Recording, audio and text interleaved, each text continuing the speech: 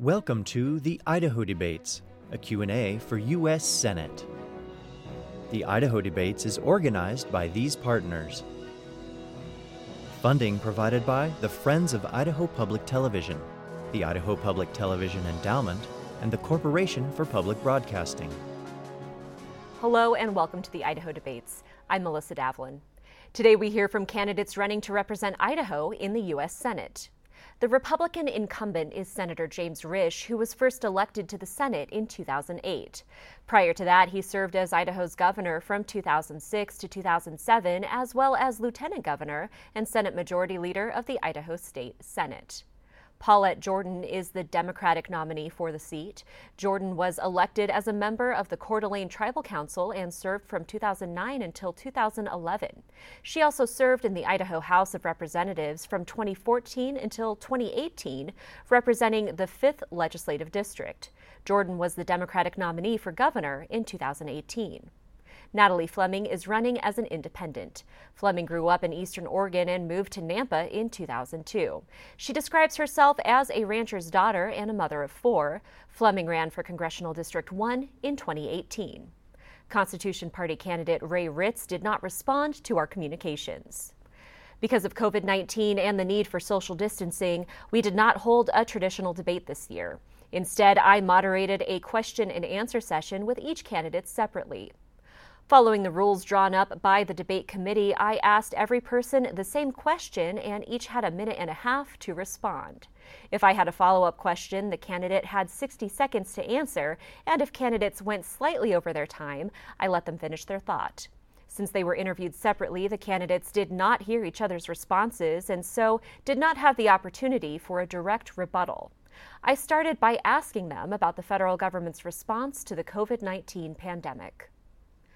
Senator Risch, more than 210,000 Americans have died of COVID-19, including more than 500 Idahoans. Are you satisfied with the federal government's response to the pandemic? And if not, what would you have done? Yeah, well, you should never be satisfied under these circumstances. But let's do a little history here. First of all, this is our 6th pandemic since 2003.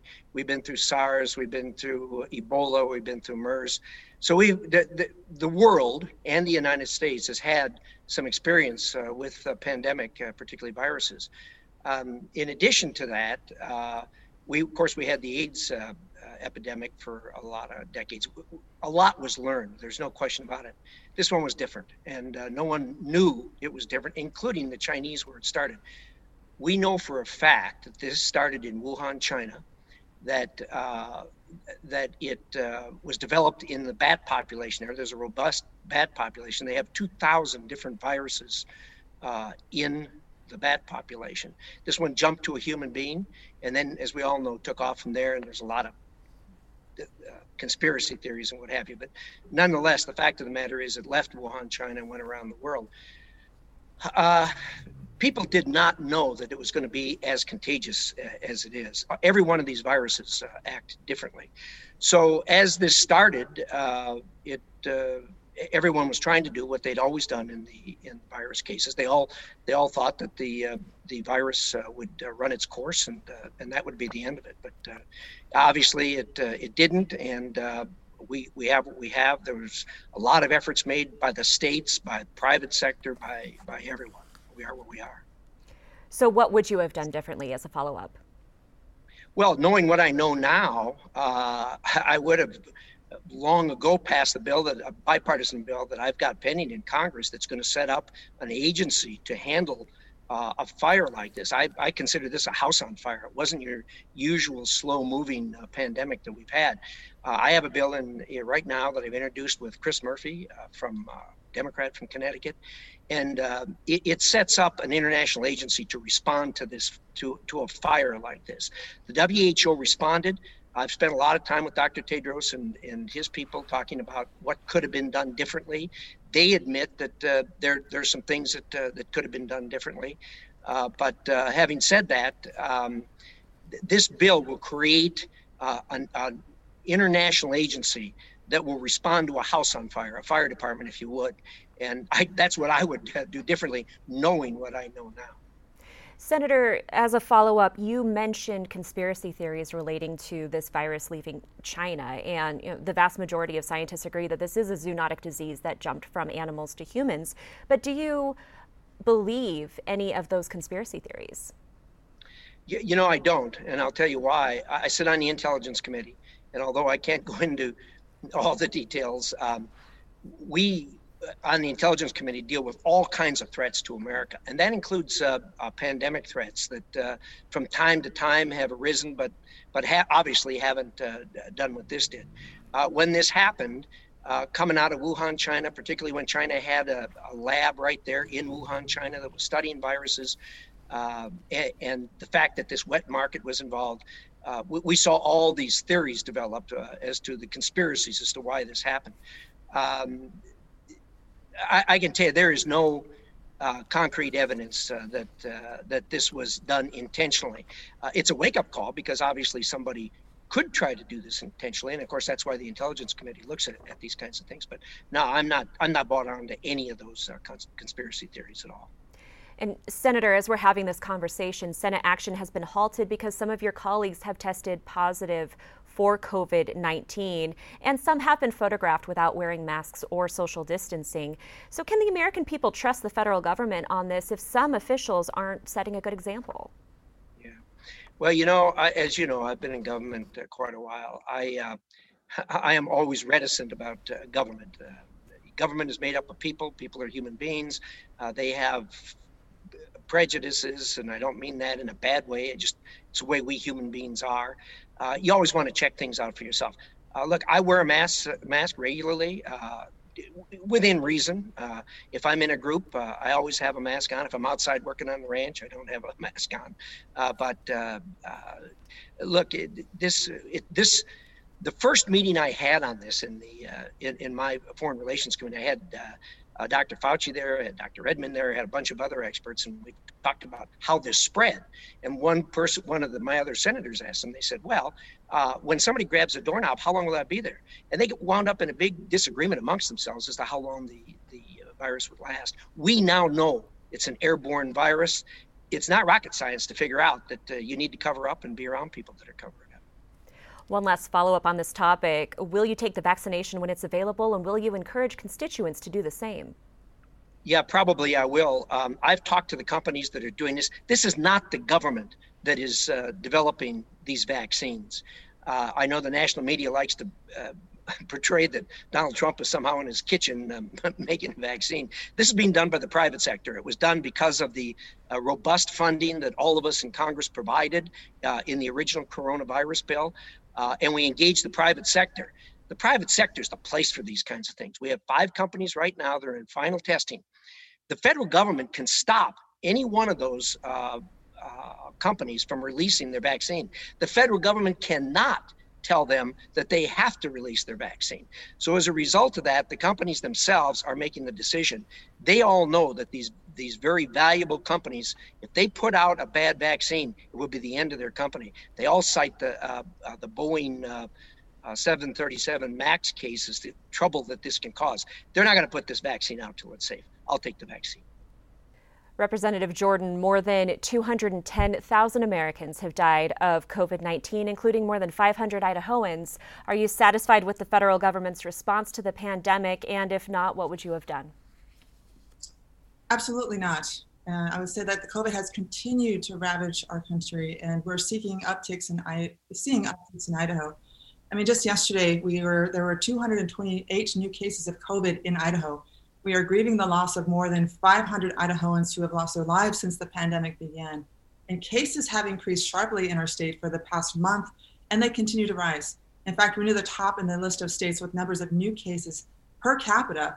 And that's scary for so many of our families, so many of our young ones, especially those of us who have children who are watching the news and know that we haven't beaten this virus, and we're not even close to beating this virus. And that is what exactly we want to make sure that people understand. And what has Senator Risch done to protect us? Absolutely nothing. This crisis has produced a test of leadership. Here in the United States, our leaders have failed that test. And with better leadership, we could have saved lives and saved Idaho's economy. This is a very big issue, and certainly none of us should politicize this issue. And yet, Risch, as he says, he speaks privately with the president, but he doesn't share what he knows. So many of us should be asking, when did he hear this information? As far as what does he know and when did he know it? He attended the coronavirus task force briefings at the White House in February, and he has said nothing, and only that he didn't want to cause a panic, which is exactly what President Trump told Bob Woodward when he said he wanted to downplay the virus. This is why Idahoans are now asking the exact same questions that we are asking. And as someone close to the president and on the Foreign Relations Committee, Senator Risch should have pushed for and contributed to a national plan. But what's worse is he did absolutely nothing to warn and help Idaho, and that's disgraceful.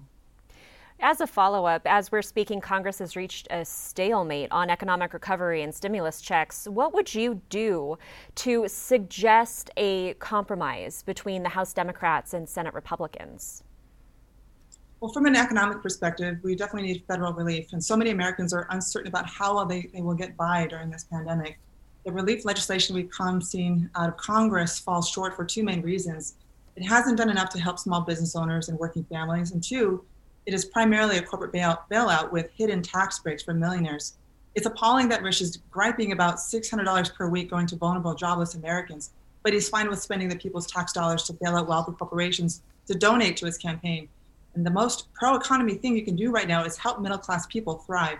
Working families are what drive our economy, and so it's not a mistake to stand up for working families. If Mr. Risch thinks so, then it's best he steps out of the way for new leadership. And ultimately, right now with bipartisan leadership, it's going to come down to us putting our parties aside. This is not an issue or an area that Mr. Risch is actually strong in, being that he's very partisan. And unfortunately, he is not doing his job. But he needs to make the case to President Trump and Mitch McConnell that we need this legislation, this bipartisan legislation. Businesses will close because he is not acting. Even President Trump is waffling. So action can and should be taken, but he's not taking it.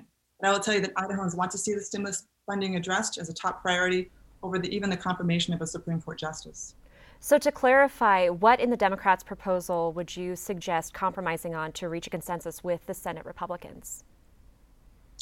Well, there's already compromise. I mean, the House Democrats have already proposed a $3 trillion budget, which would go towards working families, small businesses, and of course, helping the people in the middle class. What has not been addressed is that they have actually cut that in half. So even with the compromise that has been made, cutting that budget in half by over $1.5 trillion, that would still help the people here, especially those of us here in Idaho. So I see that as a good compromise if they were to take action within the Senate Republicans Party. As a follow-up, due to the pandemic, many students are forced to participate in online school, and some students, especially in rural parts of the state, still don't have access to resources to be successful. What, if anything, should the federal government do to provide resources for students and families?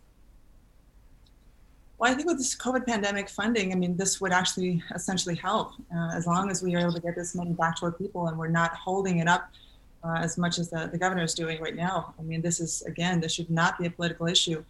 This should be about getting resources to the people who need it most. And we're not just talking about small businesses who really need this funding, but many of our young families are students. And of course, we're seeing this hit in many of our small towns and communities as we're sending our children off, our young people off to college. People are still having a hard time paying their tuition or even paying down their student debt. And unfortunately, now they're going back to school and being sent home again, as we're seeing here in Idaho. Many of our universities or colleges being closed down, sending students home because of the COVID cases that are going up. So it's going to be a tough time for many of us for some time to come, and it is unpredictable. But I foresee at least 6 months to a year before we start to see any of these challenges addressed. But yes, we need to make sure that our state budget is going to do its part. And once we're receiving this COVID funding, if we can even get our Republican leaders to address this issue and send relief home to those of us here, then we can actually start having these conversations. And I would love to see much of those resources go to our education system, even in a state like ours where we have cut funding towards education. I mean, $99 million is no small lump sum of change, especially the hit that our colleges have taken.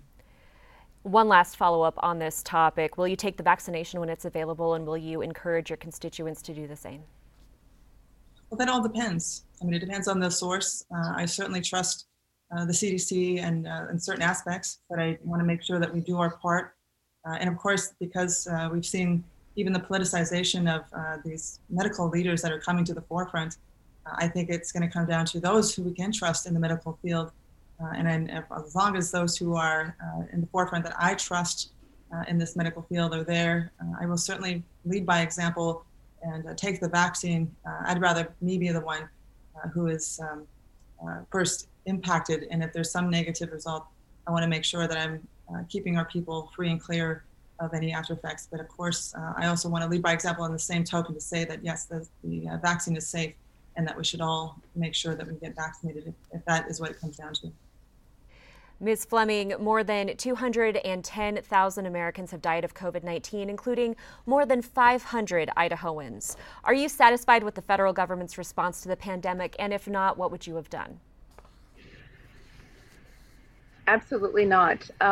First of all, the federal government has, we've seen a lot of problems with competition between the federal government and getting PPE equipment to the states. We've seen states compete for those contracts in the very beginning. I believe that shutting down the entire economy has been devastating to individuals and families. Here in Idaho, we do have the "don't tell me what to do" attitude throughout the state of Idaho. And in order to get the best response from the residents of Idaho, the best course of action for Idahoans is to request kindly, please wear a mask, please take these steps. Any mandates tends to cause more of a backlash and conspiracy theories and paranoia over those requests. But Idaho is definitely a "don't tell me what to do" state. Here in Idaho, we have some great actors, great people. I know that Tommy Ahlquist has done a great job providing leadership for crushing the curve initially when it came out. However, the economic downturn has been overwhelming and devastating to the economy. And I know that we will be able to recover and overcome it. But every time we lose rights, we have a difficult time getting them back, for an example, with the Patriot Act. So, yeah. As a follow-up question, you mentioned mask mandates. Idaho, of course, does not have a state one, is instead relying on local governments to do so. When you say that we should ask people nicely to wear a mask, realistically, is that not working? And what is the cure on a federal level?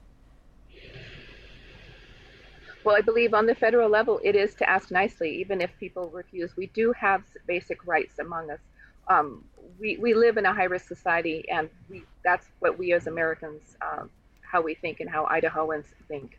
So I know that there's been people arrested for not wearing a mask, and it just creates more resistance. Anytime you have a mandate and try to force people into something, it creates a greater conflict. People need to know that they have that agency. And I do believe that asking kindly is the path to go. Some cities and communities have enforced a mask mandate, which has caused greater conflict and greater resistance to it. It is the way we think. You have to respect our agency, our individual choices. And that's the only way to get cooperation, not through force.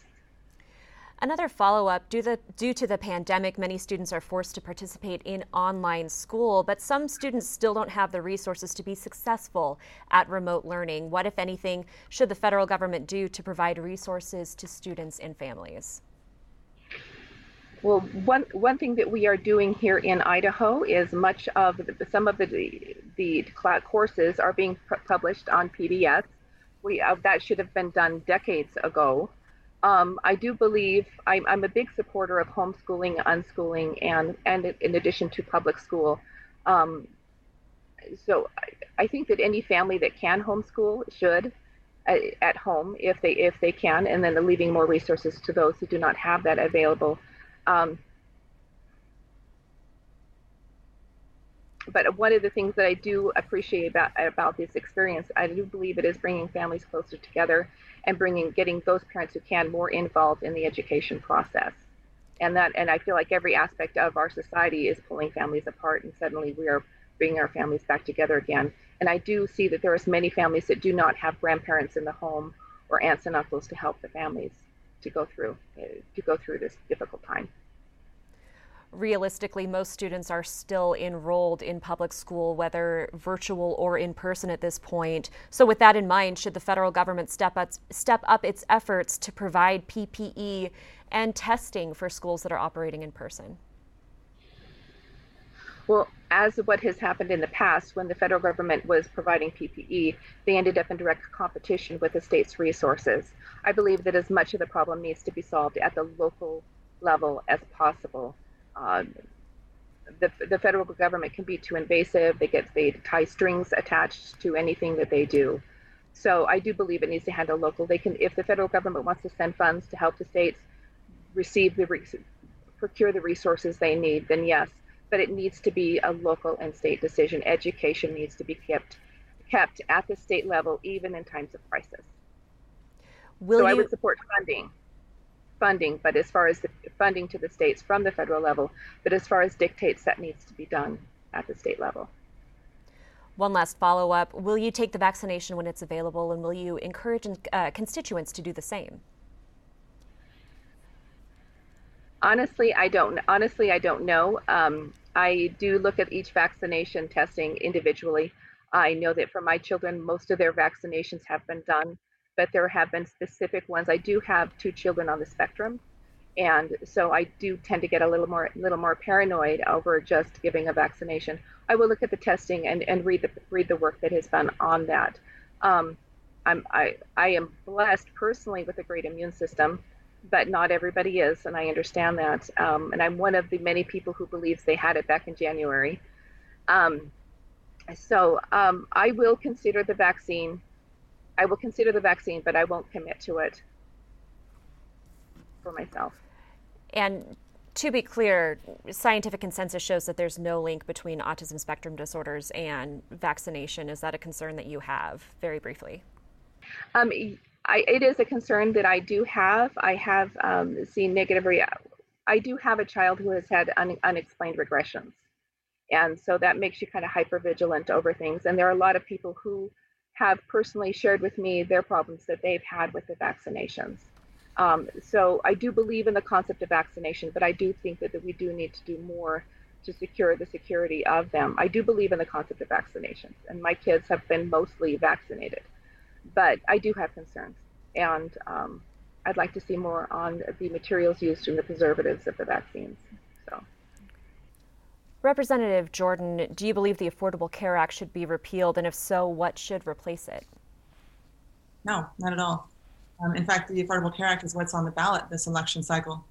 Unfortunately, my opposition has done everything in its power to try to not only eliminate the rights of people having access to healthcare insurance, but even preventing those who have pre-existing conditions from being protected. And because we have a new nominee in Amy Coney Barrett that is willing to basically dismantle the ACA, which is a functional form of medicine and practical care for people here in Idaho. We fought back in 2018 to expand Medicaid. And I think that's essential for many who are coming from both sides of the aisle, working together on a plan for our people and covering those who didn't have health care in the first place. So healthcare essentially must come down to practical, integrative solutions. I feel under President Biden that we have an opportunity with the public option to see a solution come to the forefront. I am very much a believer and faithful in terms of seeing functional medicine come to light and wanting to see greater healthcare integrative solutions that can help best suit the needs of our people, especially when we're spending $3 trillion in chronic healthcare. I'd like to cut that in half and make sure that we're spending for preventative measures, ensuring that we're helping build up the lives of our people, our elders, our youth. And now that we have COVID and this pandemic moving over us, we have certainly been aware that our nutritional health care plays a great deal in our lives and our livelihoods. So I will certainly protect the ACA to the best of my ability in the Senate leadership. As a follow-up, you touched on this a bit, but do you support moving toward a single-payer healthcare system? I do. Being that I like the idea of public health because I do, first and foremost, want to see people have access to choice. I think, though, after some time when people see this public option, that they'll want to see, of course, lower costs, affordable health care. And if we're able, it's really about, to me, data and implementing the right form of healthcare that can be accessible. We don't all have access to a chiropractic or chiropractor. We don't all have access to these different integrative methods that aren't covered under health insurance. So I think once we start exchanging new methods of healthcare to formulate a different type of system, so it's not a profit-centered form of healthcare, that it's a people-centered form of healthcare, this is to me the new way forward. And how we pay for it is essentially going to come down to how can we be as fiscally conservative and mindful of our resources. And I think we can certainly cut back when we look at how much we pay on chronic healthcare alone in this country. I mean, we've already spent $21 trillion on chronic healthcare, and that's quite a bit of money over the last 10 years. But if we look at cutting back and applying a different kind of healthcare, that would certainly save our country a great deal of money. Ms. Fleming, do you believe the Affordable Care Act should be repealed? And if so, what should replace it?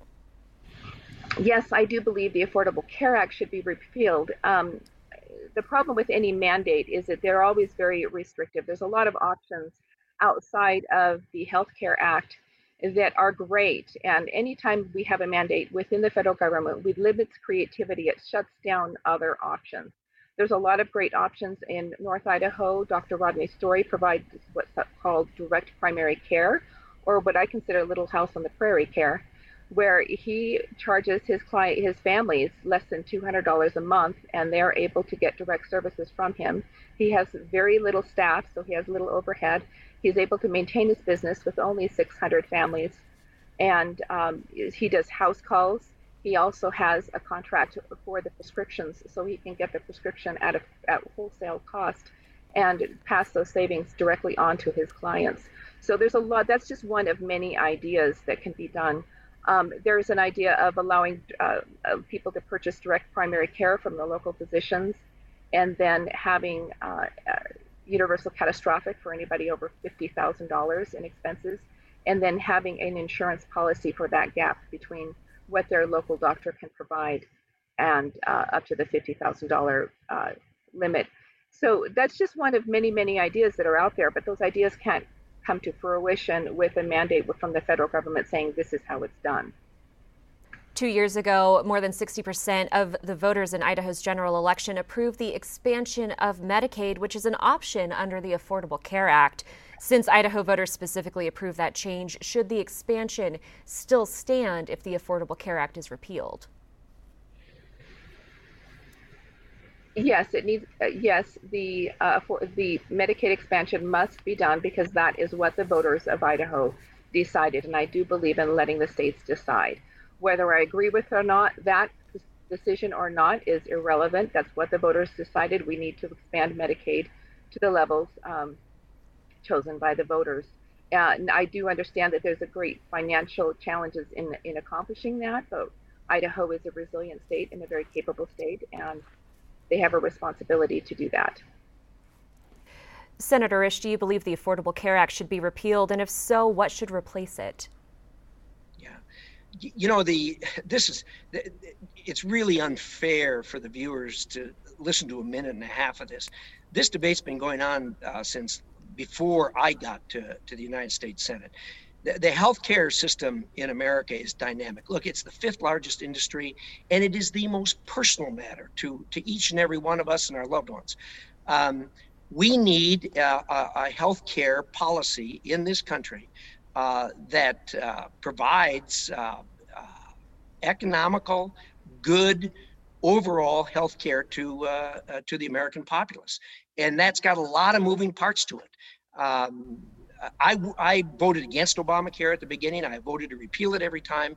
Obviously, it can't just go away. And that's this debate that's going on nationally. Oh, you know, don't vote for the Supreme Court justice because she's going to vote to get rid of Obamacare.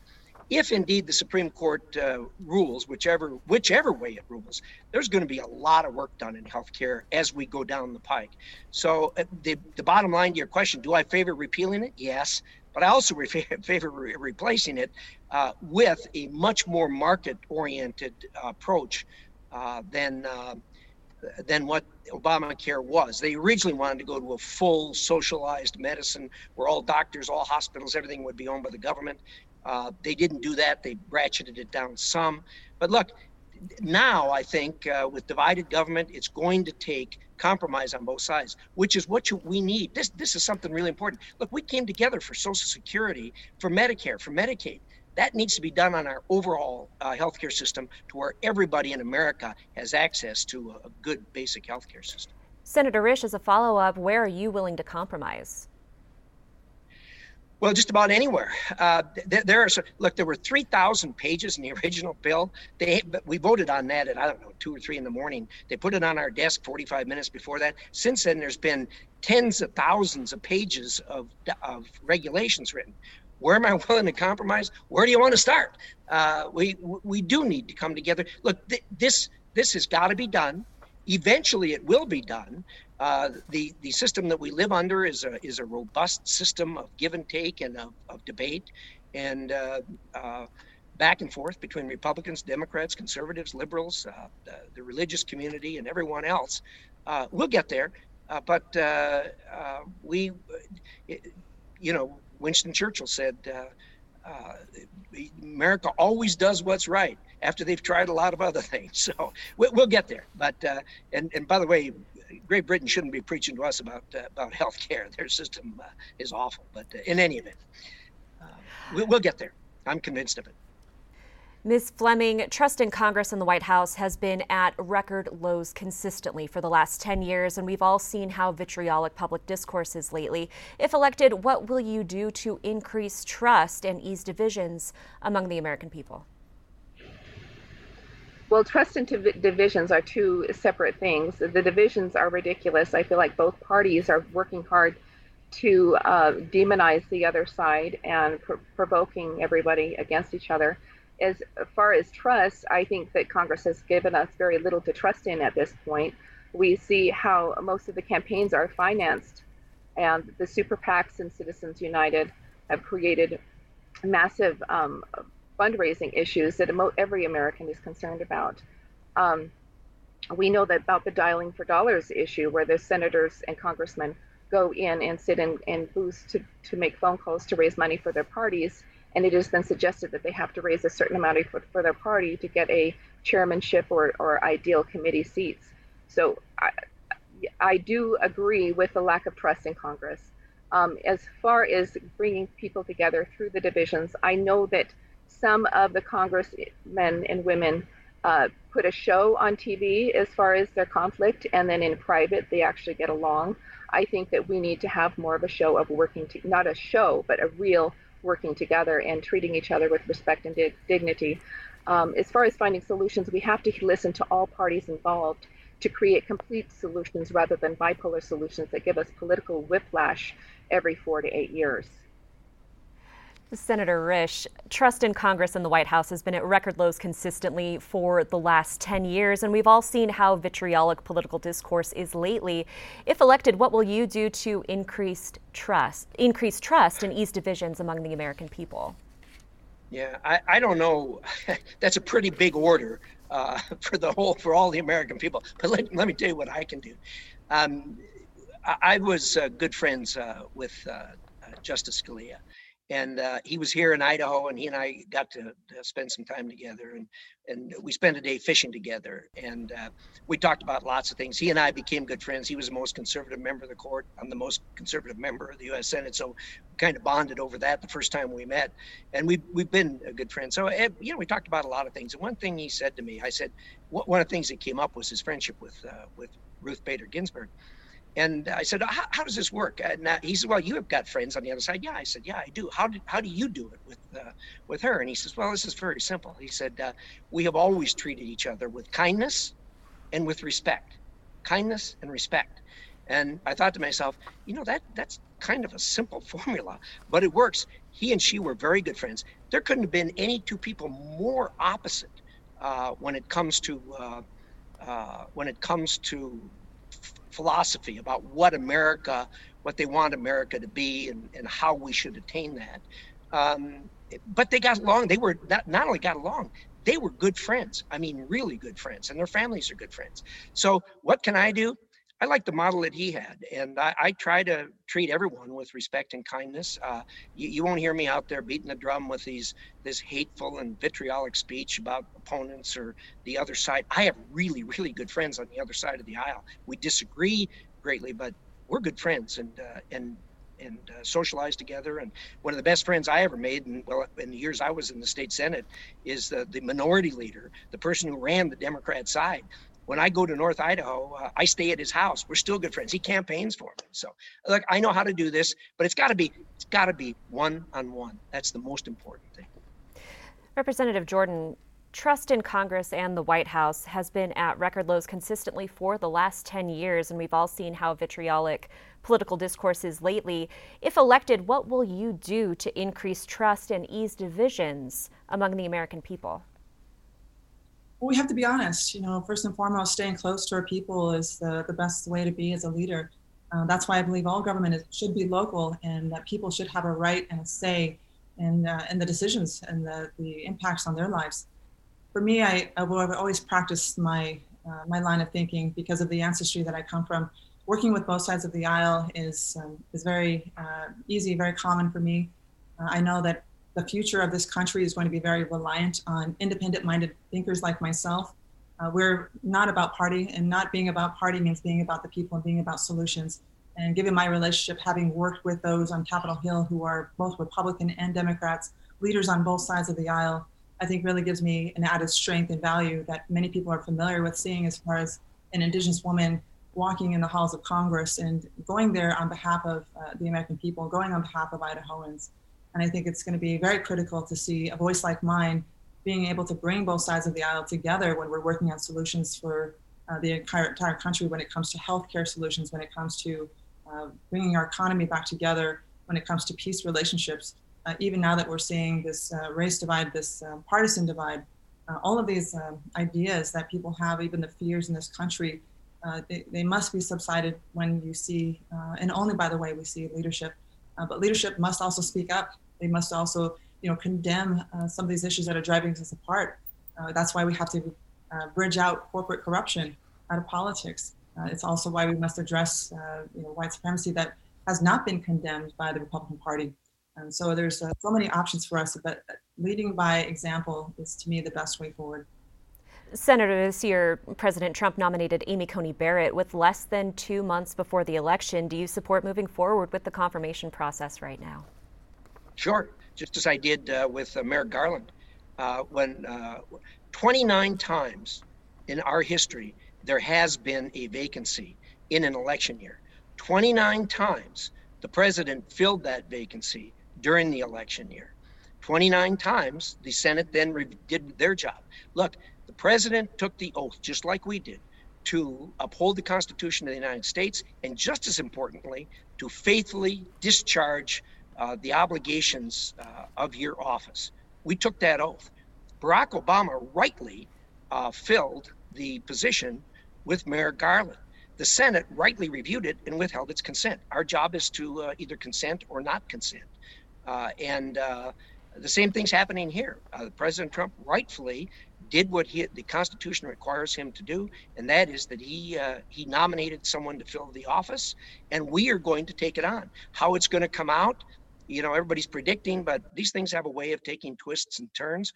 But from my standpoint, I took an oath to uphold the Constitution and discharge the obligations of my office, and it had no date attached to it. It didn't say, well, if you're this close to an election, you're not going to do it. It said you would do it, and that's what I'm going to do. As a follow-up, Senator, in 2016, many Senate Republicans, including yourself, refused to hold meetings with Judge Garland because it was a presidential year, because you didn't consent to the pick. Do you worry about Senate Republicans coming off as hypocritical? Well, of course, it doesn't matter. There's always going to be that allegation. It happens all the time. Look, I did not refuse to meet with Judge Garland. And His staff called mine and they wanted to meet, and I said I definitely would meet with him as soon as he came out. He'd been referred to the Judiciary Committee. There's no sense meeting until it comes out of the Judiciary Committee. So I told him I would meet with him when he came out of the Judiciary Committee. The Judiciary Committee did not put him out, so I did not have a meeting with him. But it didn't matter. I was going to vote against Justice Garland. Let there be no mistake about it. I'm not trying to pretend that I was going to be misled. He was a radical, far left liberal, and I voted against Obama's other two picks for the very same reason. I wasn't going to vote for him. That doesn't mean. And by the way, I met with Barack Obama's other two appointees, and I had really nice conversations with them. And I when I see him, I'm still friends with him. But I didn't vote for him, and that's just the way it is. But I feel comfortable where I am on it. You got to be fair. Senator Risch, how would you vote on future court and cabinet nominations from a president of a different party? Will you look at their record and judge them, or will you judge them based on the party of the president who is making the nominations? Well, of course not. When Barack Obama took over, I had the occasion to vote on his cabinet, and I actually voted for probably a majority of the people that he picked for his cabinet. In fact, when Barack Obama took office, I think we had 7 of his cabinet appointees in place in really, really short order. I mean, days. And so, look, when the election's over, it's time to turn the page and move forward. And let me give you an example. As chairman of the Foreign Relations Committee, I have to work very, very closely with the Secretary of State, and I do. So whoever he appoints, I would suspect they're probably going to come out of the foreign relations community, just as when Barack Obama appointed first Hillary Clinton and then John Kerry. In fact, John Kerry had the job I've got right now when he was appointed. And I have to work closely with them. Foreign relations is very, very bipartisan and nonpartisan. And yes, we have our differences, deep differences from time to time, but we got to move America forward, to do the right thing for America. We need to work together. So look, I'm ready when this election's over. I want to turn the page. I want to move forward. However the election comes out, I hope everyone will come to this with that same feeling. Representative Jordan, this year President Trump nominated Amy Coney Barrett with less than 2 months before the election. Do you support moving forward with the confirmation process right now? First of all, I will say that we have to ensure that we have a hearing process. I think we have to make sure that we are fair. And then, I want to also say that, this really isn't about who is sitting on the court. It's about the issues that hang in the balance. And people must focus on the fact that we have health care, clean air and water, making equal pay for equal work, and the rights of voters, immigrant and women, and of course our workers. All of that is on the ballot. But when I am looking at who we have before us, I want to make sure that people know that it's about fairness, and we need to take this process very seriously. So we must ensure a fair hearing. We must ensure that these individuals are qualified, so that we don't have an activist court on either side. And I'll tell you what I won't do. I won't approve a candidate before there is a hearing. And I won't refuse to meet with a nominee across party lines. And I won't gaslight the American public into thinking that we need to rush through a nominee. And I'm wholly disappointed that Senator Jim Risch is reflexively accepting the president's SCOTUS pick before she goes through the confirmation process. He says it's all about politics, but that's not what the Supreme Court is supposed to be about at all. This court battle turns Idahoans' healthcare coverage into a political football. And if the court scraps the entire Affordable Care Act, insurers could once again discriminate or drop coverage completely for more than 100 million people living with pre-existing conditions, including the 7 million Americans who may have lung scarring and heart damage from COVID-19. Are you in favor of expanding the court? No, and again, I am not in favor of expanding the court. I actually prefer that we keep it limited, primarily because I want to ensure that we, again, enact fairness. We also need to make sure that we take every single individual very seriously, because while I don't believe in court packing, I say we have to play with the hand that we're dealt with. So we have to make sure that we just do not appoint someone who is going to be overly political and divisive. And that's what we have in this nominee. If Amy Coney Barrett is confirmed and sits on the Supreme Court, and if Republicans win the Senate, how do you plan to be effective in achieving your legislative goals and fixing some of the concerns that you've brought up? Well, I don't like playing with hypotheticals, but what I do know is that, again, for me, it's about honesty and integrity, working with your people. And to me, I don't know that any Idahoan would want to expand our Supreme Court justice. I know if we're stuck with an appointee as such, in Amy Coney Barrett, we are going to be faced with many challenges. So it's going to be about those of us protecting not only the Affordable Care Act while in the U.S. Senate, but also protecting women's rights to health care. And, we have so many other issues that are on the docket, aside from workers' rights in Idaho being nearly 50th in the country when it comes to equal pay for women and the treatment of women, especially the treatment of women's rights to access health care. All of these must be protected, especially for those of our young people, our next generations who are to follow. And I think for me, myself, I want to make sure that I am a devout advocate when it comes down to ensuring that everyone has the right to access health care. And of course, our young women are protected when it comes to their own healthcare choices. And of course, even more so, protecting our environment, because we have a vast majority of our state that's covered with public land, and we certainly have many beautiful lakes and rivers and mountains that we want to protect. Clean air and clean water is certainly at the top of my ticket that I want to continue to champion as a voice for. So I know that we certainly have a lot to deal with if we have this nominee to face. This year, President Trump nominated Amy Coney Barrett with less than 2 months before the election. Do you support moving forward with the confirmation process right now? I do believe that when the senators are in agreement with the president, whether it's Republican or Democrat, they should move forward, even though it is the end. When I spoke to voters 4 years ago when Donald Trump was elected, they all said that they were voting for Trump because they wanted his choice for the Supreme Court. And that is why he was elected to begin with. Whether or not you agree with that is irrelevant. That is their right and their responsibility to act quickly. So I do support them making that decision. And I know that the other party, the Democrats, would actually be doing the same thing. So they do have a responsibility to do their job, whether or not it's the 11th hour or not.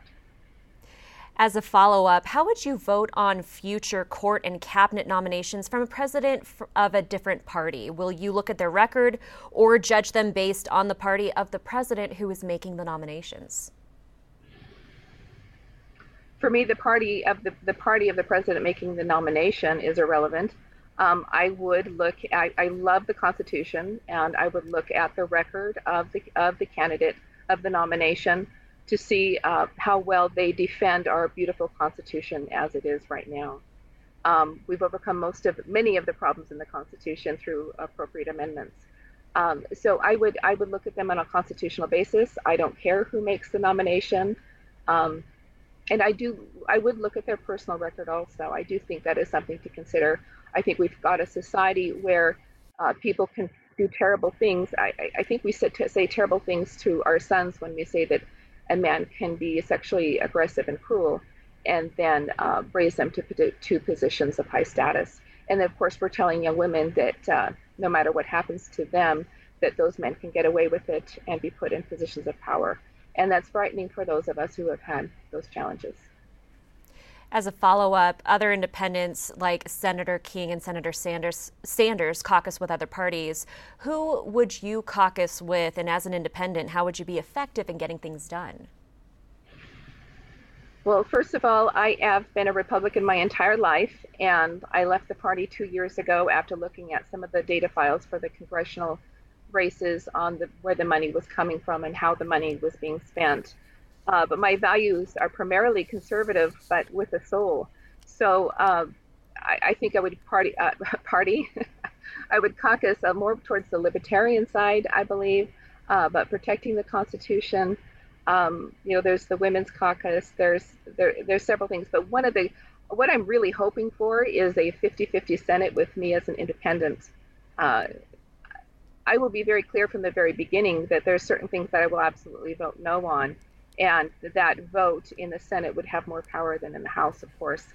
But for example, I'm not willing to vote yes on any of the omnibus bills. I would vote no on them, and they would need to know that ahead of time. But it will be very challenging as an independent. But I think Idaho voting for an independent right now would really put a shock in DC and shake them up. Representative Jordan, this administration's approach to foreign affairs has been unconventional compared to prior administrations. Are you happy with where we are when it comes to our international relationships? Not at all. Senator Risch's service as chairman of the Senate Foreign Relations Committee is nothing to be proud of. And I'll tell you, our country has certainly shifted in the wrong direction. Senator Risch should know better. He should have known that we can withdraw from international organizations trying to bring the full force of the world together to combat a global pandemic, but he is not strong enough or capable enough to give the president proper guidance, and his complacency led to the withdrawal of the United States from the World Health Organization, and that was a major mistake. He hasn't used that committee assignment to help the people of Idaho prepare for this deadly virus, nor from any other issue for that matter, especially when it comes to trade relations. But what's more is, on the Senate Foreign Relations Committee, he had the position to prevent gouges to Idaho farming. And rather than lead, he swept important protections for Idaho farmers under the rug and has made farming dependent on federal USDA bailouts. And those subsidies haven't even begun to cover the losses of our farmers have suffered from US trade wars with countries like Mexico and China. The backbone and pride of Idaho is our land. For those of us who were born and raised here like myself, we know what that means. We love our independence. And farmers and ranchers are central to our Idaho economy. And Risch's policy has completely failed our farmers. Idaho's agricultural industry, the backbone of our state economy, has quietly tanked as a result of retaliatory tariffs and poorer trade deals. The farmers and ranchers don't want USDA payments. They don't want to get stuck in the middle of trade disputes. They want to stand on their own 2 feet and have access to markets they've spent lifetimes building. And of course, leadership matters when it comes to foreign relations and foreign policy and agriculture. And we definitely need a senator who cares about Idaho agriculture. I was raised on a family farm that has been passed on for generations, and I know that we need foreign policy that works for Idaho farmers and ranchers. So funding and coordination of programs to focus attention on Idaho's natural As a related follow-up, the U.S. ag industry has become increasingly reliant on money from the federal government due to the trade wars and tariffs. And American companies like Idaho's Micron have seen their business affected by the actions against companies like Huawei. So, considering the path we're on, how do you balance these sorts of concerns, and how do you balance the security risks with the financial concerns for these Idaho businesses? Well, it's essential that we balance the security risks with Idaho's businesses.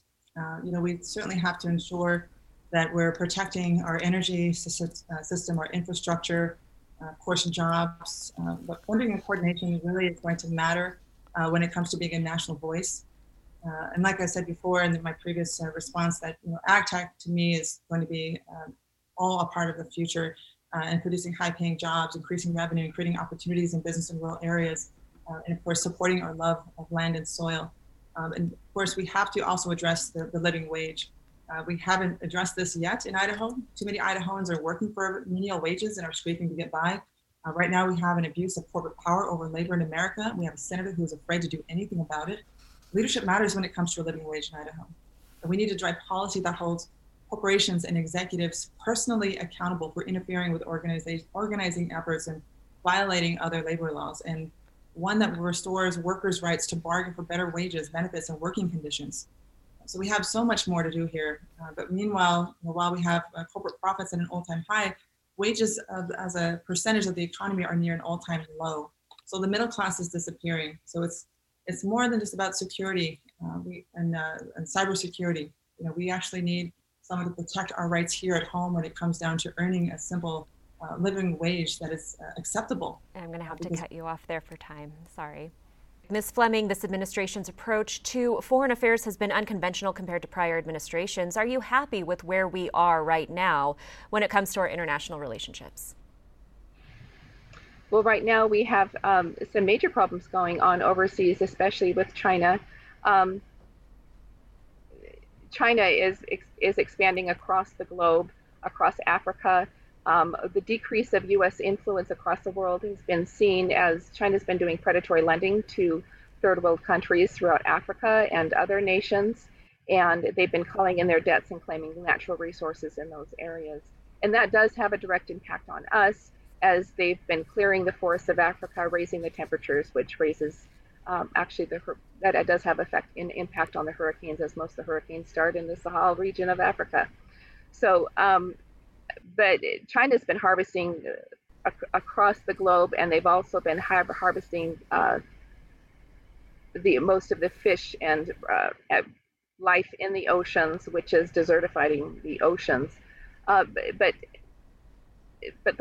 We see in the votes in the United Nations, as we have lost influence in the UN and we've lost power because of how things have been done on an international basis.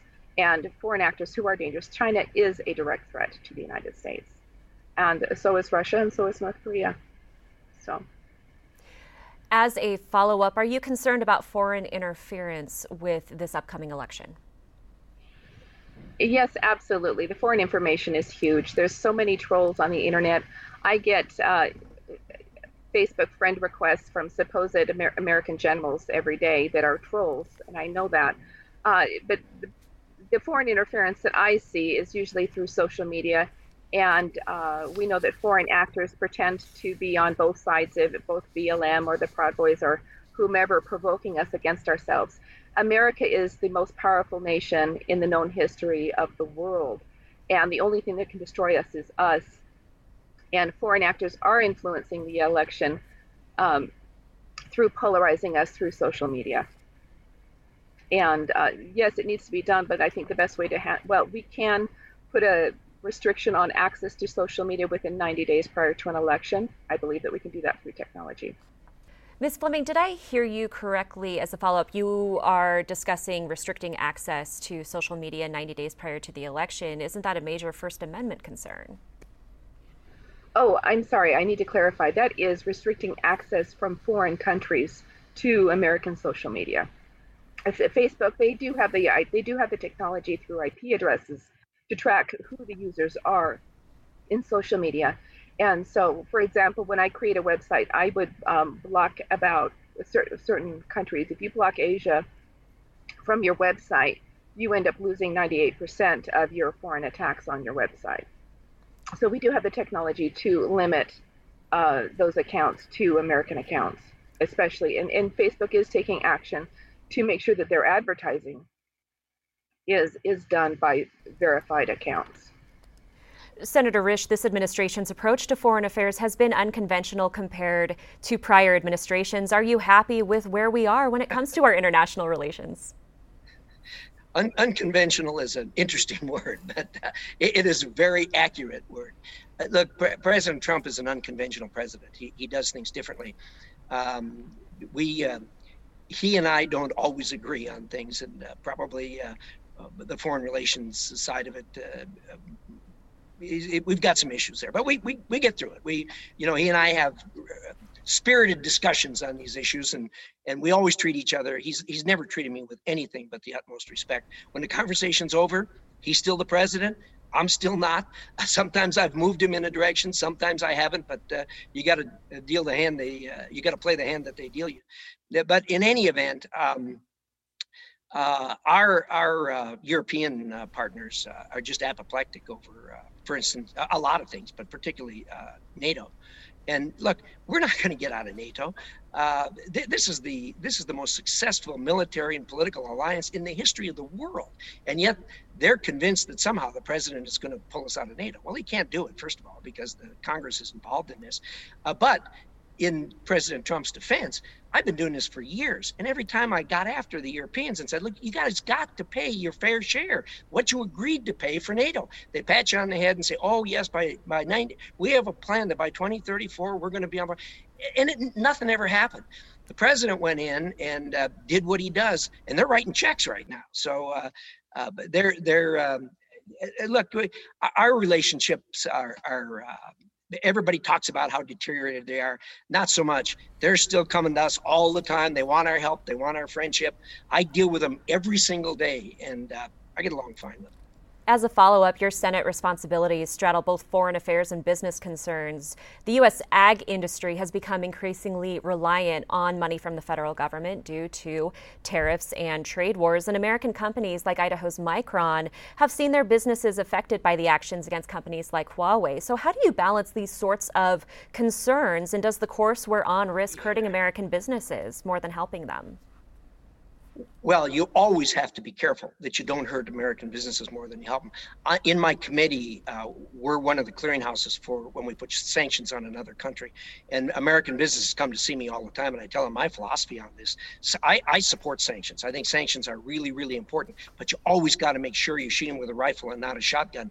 You want to make sure that those do what they're designed to do, and that is change conduct on the part of the country, not hurt one of your own businesses. And so we're very careful on that. I've got them in a good place where they know they can come to see me on those. When it comes to Micron Technology, I've got a very, very close working relationship with Micron Technology. They have serious challenges, particularly from China, which is another whole story. But I should touch on the ag industry briefly. Less and less the ag is going to become dependent on this. I think once we have COVID behind us, it'll be better. My family's in the ranching business. I'm very sensitive to this. Interestingly enough, for I'm this year. I'm going to have to cut you off there for time. I apologize. Thank you. That's all right. Fair enough. Ms. Fleming, in the last 30 years, 70% of southern Idaho's forests have burned, and fire seasons are getting longer and more intense. Wildland fires are causing irreversible harm to local habitats. What role does the federal government have in protecting and restoring these habitats? Well, right now, the federal government has had a major role in expanding the fires and increasing the fuel of the fires through terrible fire management. I feel like there's great arrogance back east towards the federally owned lands in the West. Obviously, we need selective logging and grazing. Before Europeans came to America, we had beavers that restored water riparian areas. We had tens of millions of bison going through and grazing. We had tens of millions of pronghorn and elk and deer going through and grazing, and they're not doing that anymore. And each species eats something different, whether it's a woody plant, a grassy plant, or shrubs. And we do need to mimic that, and we have learned how to do that. We do need to allow more grazing in the wild, in the federally owned lands. There's something called the holistic land management, where we bring in the livestock to graze, keep them in a tight mob, and move them quickly through the area, so they can do all the clearing that they need and then move on and don't come back until it's restored. Currently, BLM and Forestry Services limit that, and we're not able to get the restorative impact of the livestock. As a follow-up, land management isn't mutually exclusive with climate change, and scientists agree that that's a major contributing factor to fire season. What should Congress do to address climate change? Well, I firmly believe that the strongest power we have in affecting climate change is through microclimate management. A microclimate can be as small as an area around a blade of grass. Each blade of grass is a water condensation unit and converts CO2 into oxygen and sequesters carbon.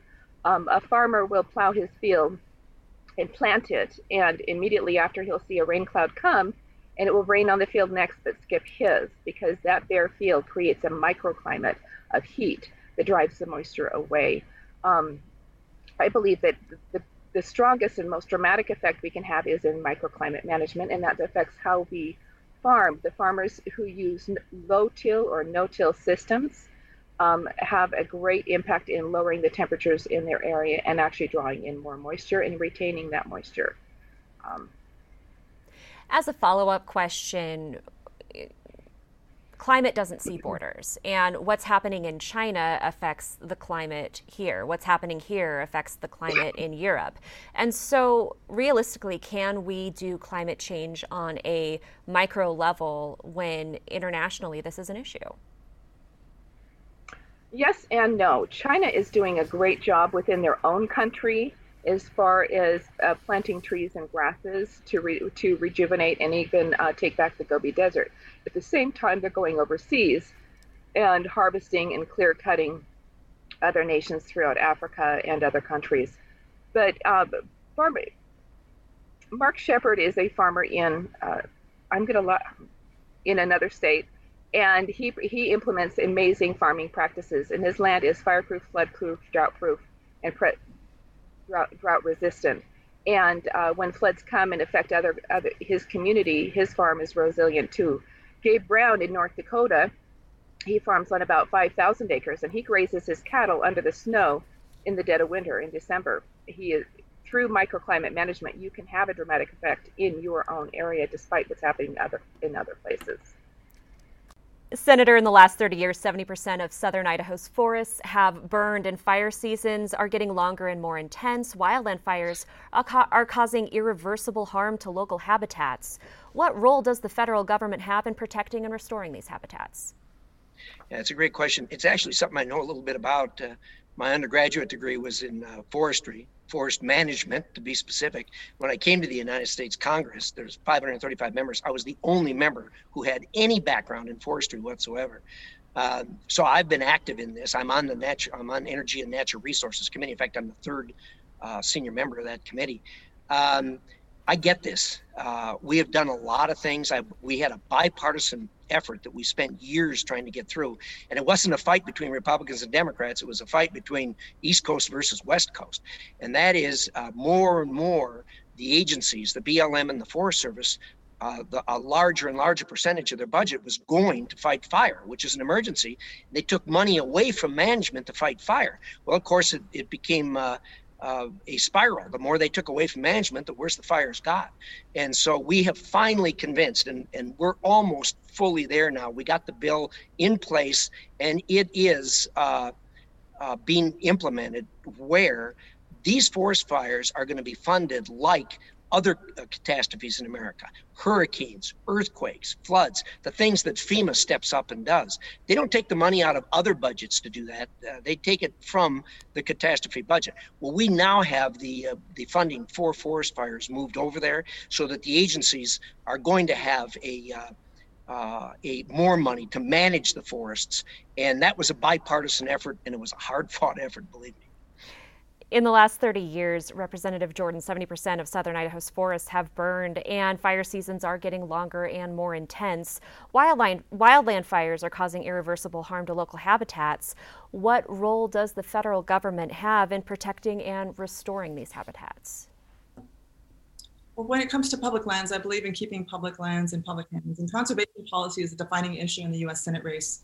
People need to know who he wishes before they vote for him just because he says he's a Republican. The base that Senator Risch plays to wants to sell off precious public lands that we Idahoans hold as sacred. So it's very essential that we continue to fund and actually boost resources to our forest management industry. We need to ensure that we have fuels lines teams so that our fuels management has greater backing so that we can actually address these larger timber fires that are coming down and actually have hit us this year. And I will tell you that with an opponent like mine who is very anti-conservation, anti-public lands. He's only been given a mere 7% rating from the League of Conservation Voters. He recently voted against the Great American Outdoors Act, the most consequential bipartisan conservation legislation of his career, which fully funds the Land and Water Conservation Fund and benefits every single county in Idaho and our economy. And his no vote shows how out of touch he is with Idaho's needs. So I'll tell you that this has impacted us by more than $500 million worth of deferred maintenance in its national parks and forests. And according to the data that was collected by the Forest Service, the GAOA will help our federal land management agencies, address these maintenance backlogs on Idaho's federal public lands, our trails, our campgrounds that are needing updating. Our infrastructure will definitely improve public accessibility. And if we address these maintenance costs, it will directly impact our economic activity on Idaho's public lands and in the gateway communities, which is why we have to continue this collaboration with those surrounding states. And I'm grateful that Montana, Washington, and others are wanting to work with us in ensuring that we are protecting our public lands into future generations.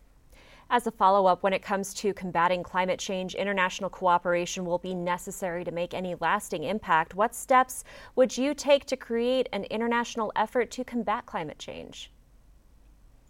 This is where I shine. This is an area where I believe that we definitely need strong leadership when it comes down to environmental protection issues. As a nationally recognized leader on the environment and other concerns that people have, I will continue to lead in this way to balance policymaking for future generations. I've worked hard for many years, both in government and in the private sector, to protect not only our public lands, but working toward proper management of our forests and protecting our natural resources and wildlife in Idaho. We have to get back into getting into the Paris Climate Agreement and ensuring that we are part of the global leadership and part of the global conversations and leading in that regard. So we definitely need policy which both protects our environment and contributes to economic prosperity. And having been raised in our land, I realize how incredibly important it is to remain connected to it. So we definitely need leaders who are going to respect our land and who are willing to combat corporate greed in order to address climate change. Senator Risch, what are your immigration policy priorities? Great question. This country desperately needs to resolve this immigration question. It is really unfortunate that it's political. I thought they had a deal put together, and I was fully on board with it, and that is they were going to, and I forgot, this has been a year ago or something like that, they were going to trade the DACA solution for funding on the border to stop illegals from coming in. I support legal immigration. This country was built on it. Both sides of my family immigrated, the German side, the Irish side. I support that. I'm all in.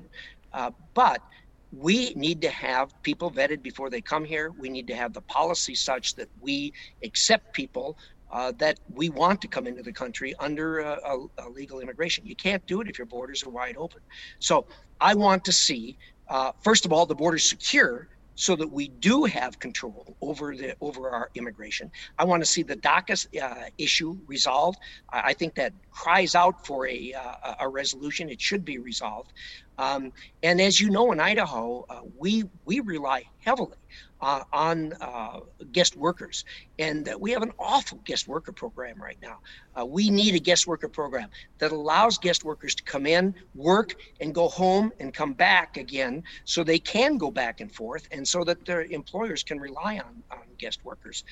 This is an issue that really cries out to be resolved. Representative Jordan, what are your immigration policy priorities? Well, as someone who's very familiar with our Latino population, we have a long ways to go when it comes to immigration. And I certainly want to make sure that we are servicing our community in the best way, in the best bipartisan approach to comprehensive immigration reform, so we can improve and expedite legal immigration while beefing up security at entry points. And there are many immigrants who abide by our laws and contribute to our economy, and we need to create an efficient pathway to citizenship.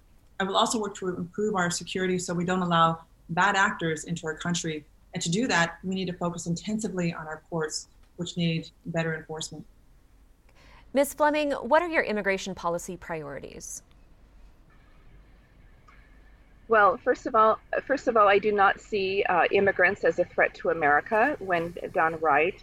I know that right now the policies they're creating a great deal of bureaucracy and red tape.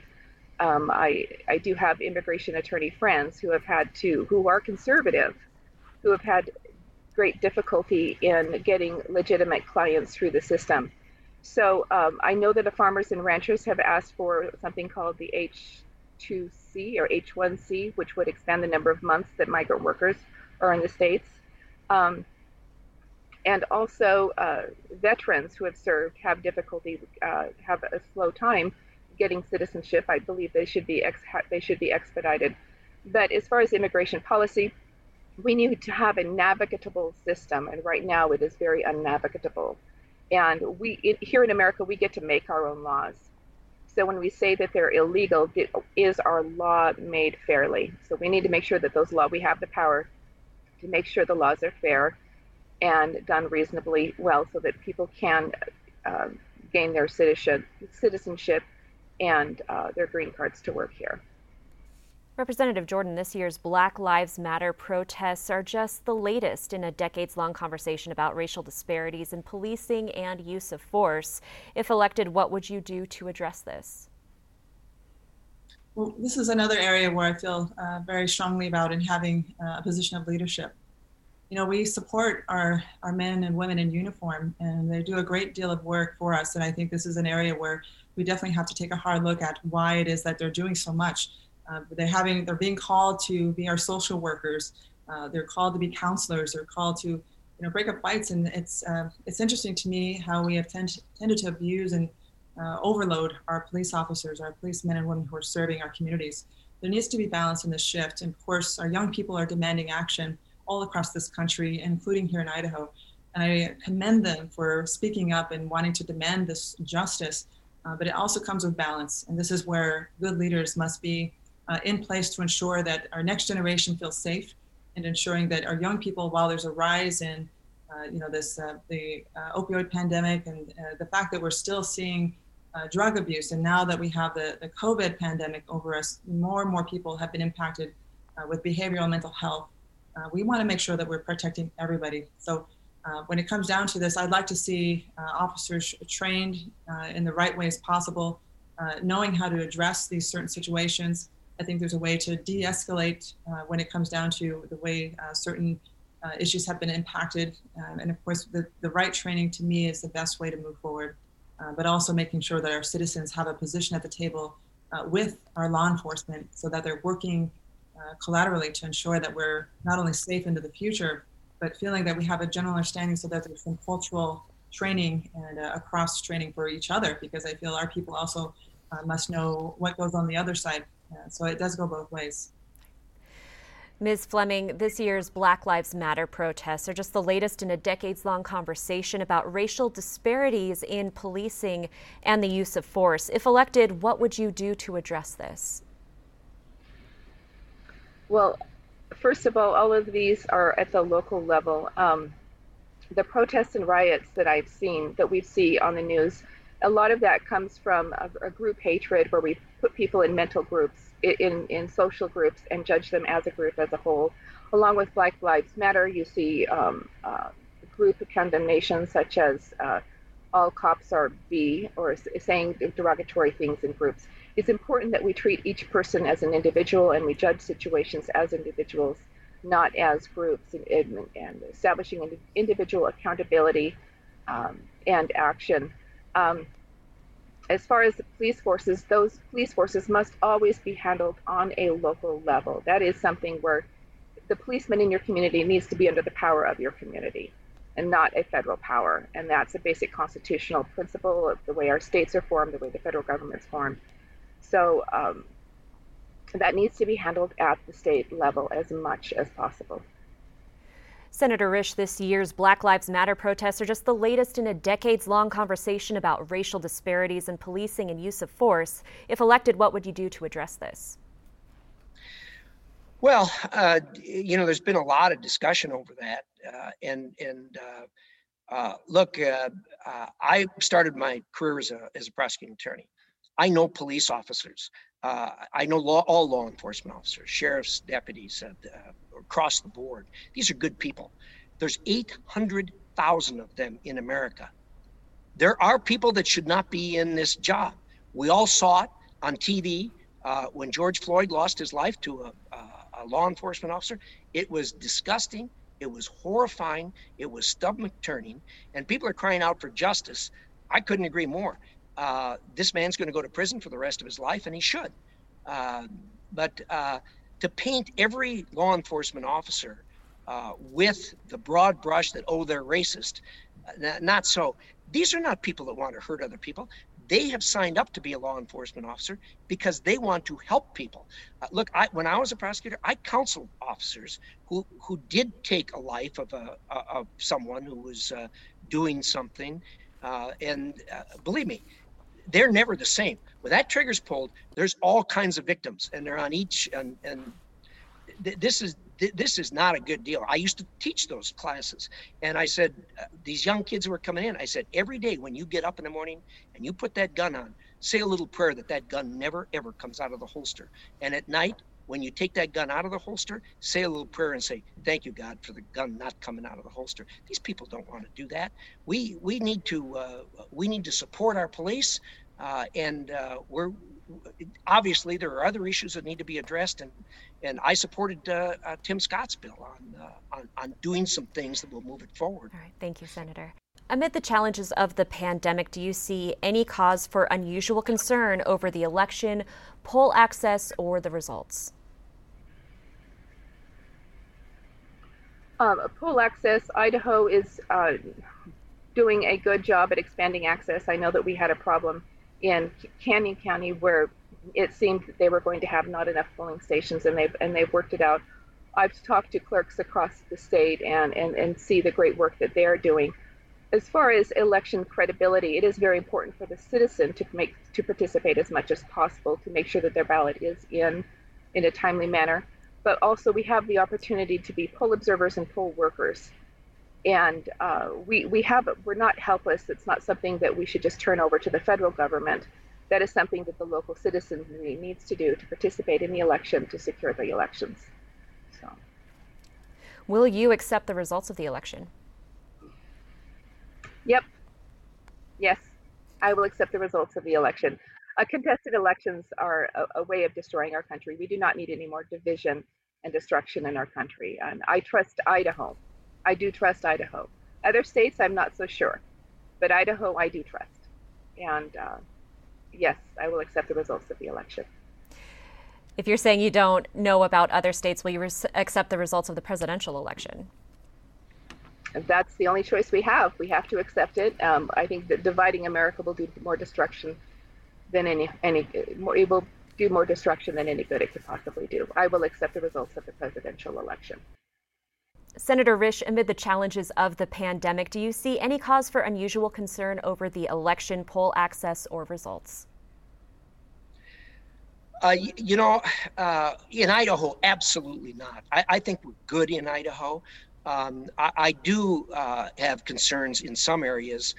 There's a lot of talk going on. There's an army of lawyers from both sides on the ground in some states, which greatly troubles me. I'm hoping that there's going to be a winner and a loser in this election. I hope whoever wins does it in a landslide, and we can all move on. Pennsylvania seems to be ground zero right now for that fight. I mean, there's lots of lawyers there fighting. They think the other side thinks they can win it in the courts if they can't win it on the ground. The way we do this in Idaho, I mean, we have a system that is really, really good in Idaho. There's no question about it. But I have a residence in D.C. Obviously, I'm there 3 nights a week. I'm here in Idaho the other 4 days every week. But I get mail there. I got from the election department a card in the mail and said, look, you can register online, you can register email, you can register by regular mail.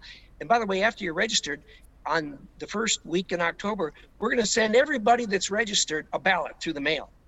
Well, I mean, you go, whoa, what about the people that died? What about the people that have moved? What about people that don't have the ability to vote for one reason or another?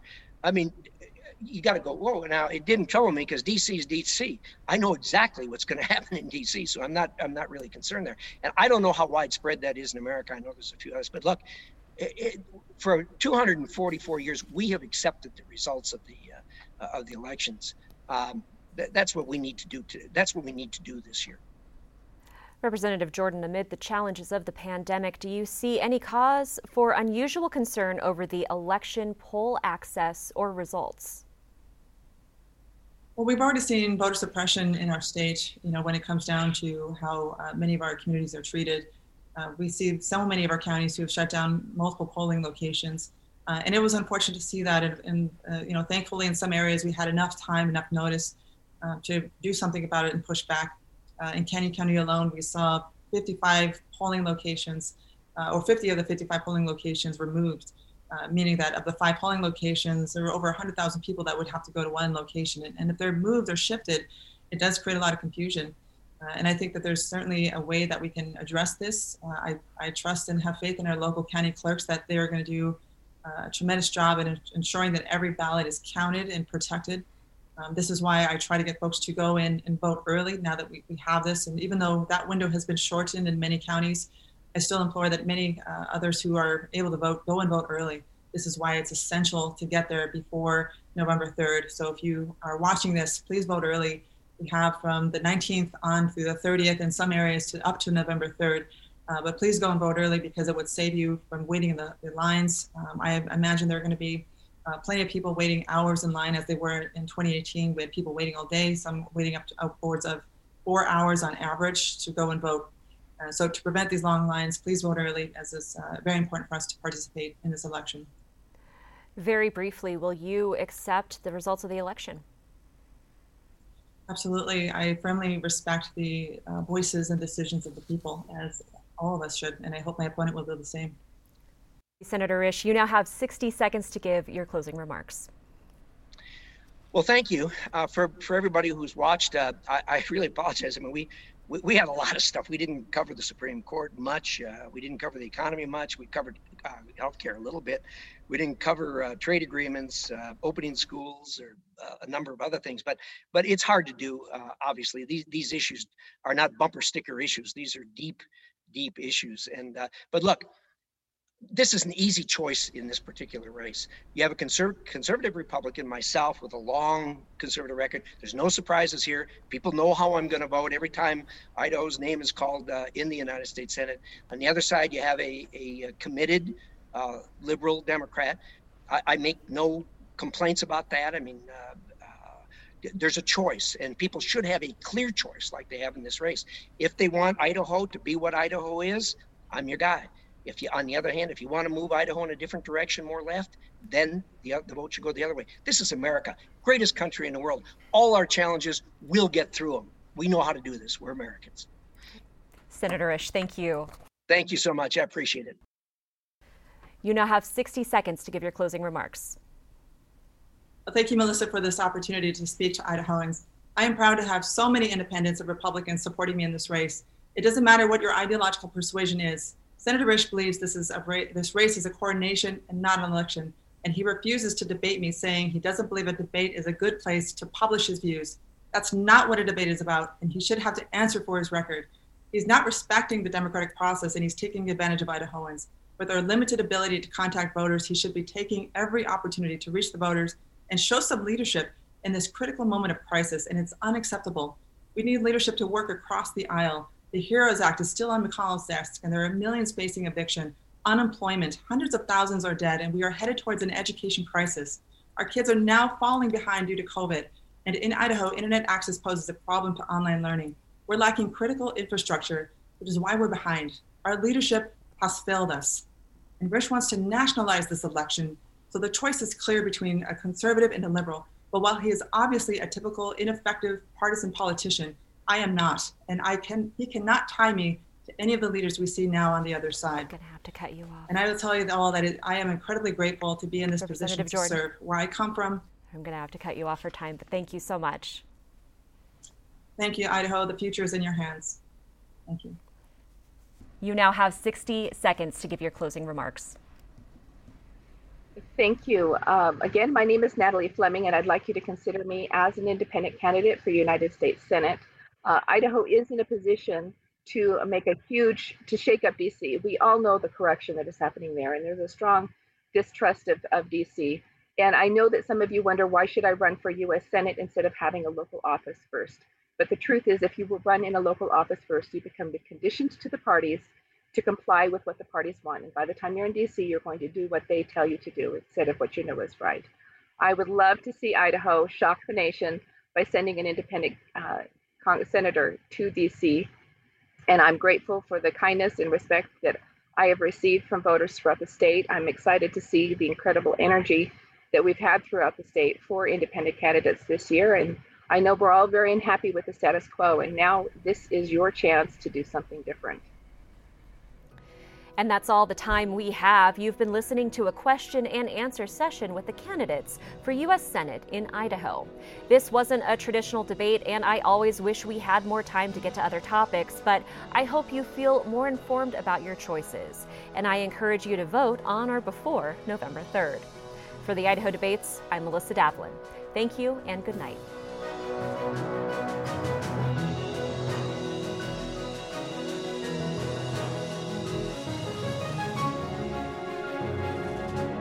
The Idaho Debates is organized by these partners.